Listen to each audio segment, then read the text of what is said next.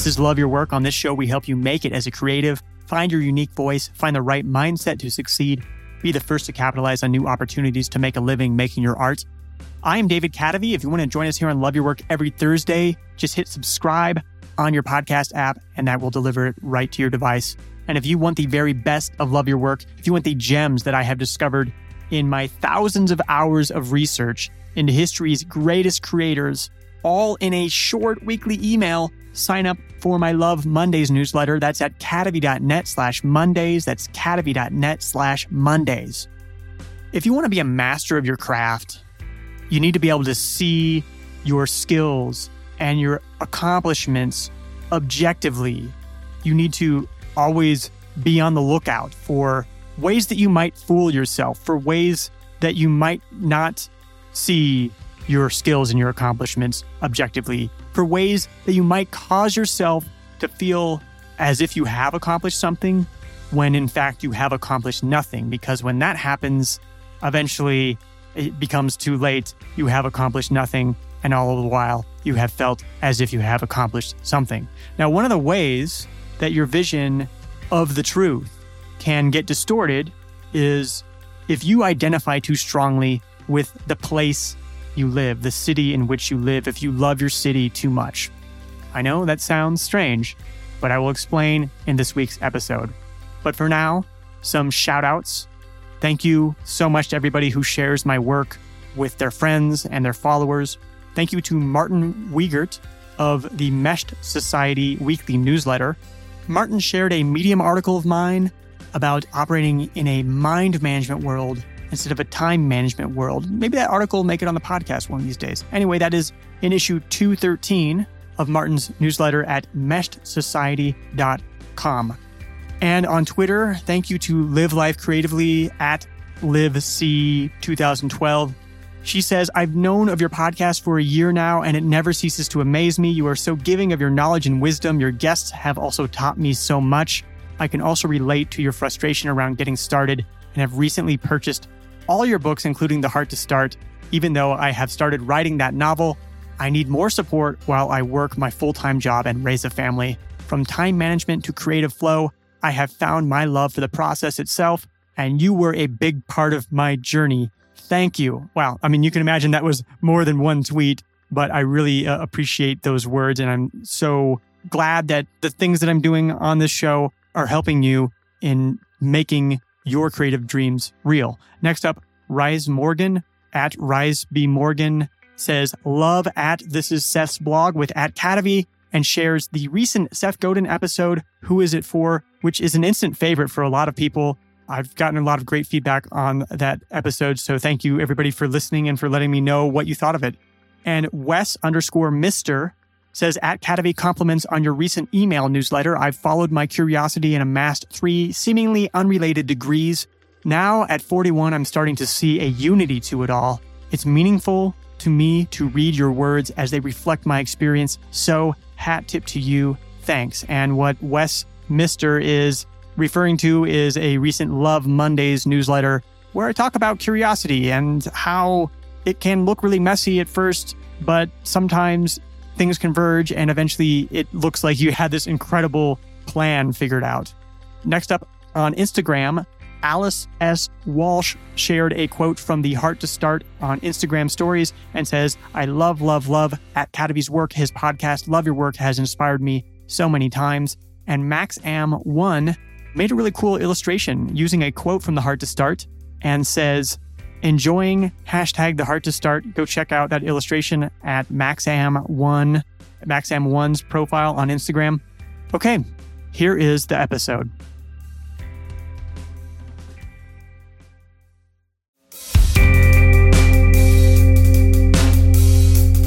You really want to achieve your dreams? Stop loving your city. I used to love my city. After growing up in Nebraska, living in San Francisco was surreal. I felt like a character in a movie to be so lucky as to live there. But I eventually realized the danger of loving my city. Loving my city was holding me back. The same phenomenon I was suffering from, I later observed in other cities. It was that loving your city can make you delusional. The phenomenon is called basking in reflected glory, and it's what makes loving your city dangerous. When you bask in reflected glory, otherwise known as burging, the accomplishments of others make you feel as if you yourself have accomplished something. I noticed something one day as I was proclaiming how happy I was to be living in the greatest city in the world. It was that a large portion of that feeling was coming from pride for what other people were doing in that city. And when I searched my own accomplishments for the source of that pride, I found nothing. The dangerous thing was that false sense of accomplishment was making me complacent. I didn't want to go through life fooling myself into thinking I had done something when I was only feeling pride for something other people had done. I didn't want a sense of accomplishment to come easily. I wanted to earn it. If you live in a quote-unquote great city, look around and you'll find it. People who love their cities so much that they've lost all sense of who they themselves are. It makes them hang on to empty dreams. The Silicon Valley entrepreneur who pursues idea after idea that has no hope of ever being useful. The LA actor who will clearly never make it. The NYC artist who spends the entire day freelancing for giant corporations instead of painting just to make the rent. These dreams all have value, but the burging has disconnected each of these people from the only thing that will ever bring them the satisfied sense of success they crave. The only way they'll get that is if they stop getting validation from merely having their body in some particular location and they start searching themselves for that thing that makes each of them unique. So how do you love your city without burging? For some people, merely being aware of the problem is enough. Whenever you find yourself too prideful for something someone else accomplished, you can remind yourself with a personal mantra. Don't bask in the accomplishments of others. For other people, the problem calls for more serious action. Me, I left San Francisco. I lived in a bunch of other places, and I saw and experienced myself enough burging to spot it and smother it at its source. By leaving the city that made me falsely feel accomplished, I was forced to find satisfaction through my own accomplishments. I've since published several books, and as the name of my podcast implies, I love my work. I never would have found my way if I had allowed my love for a city to continue clouding my judgment. Go ahead and love your city, but the next time you feel that sense of pride welling up inside, stop yourself. Does that feeling come from satisfaction you would rather earn in some other way? If so, put your head down and get to work. Or pack your bags and run like hell.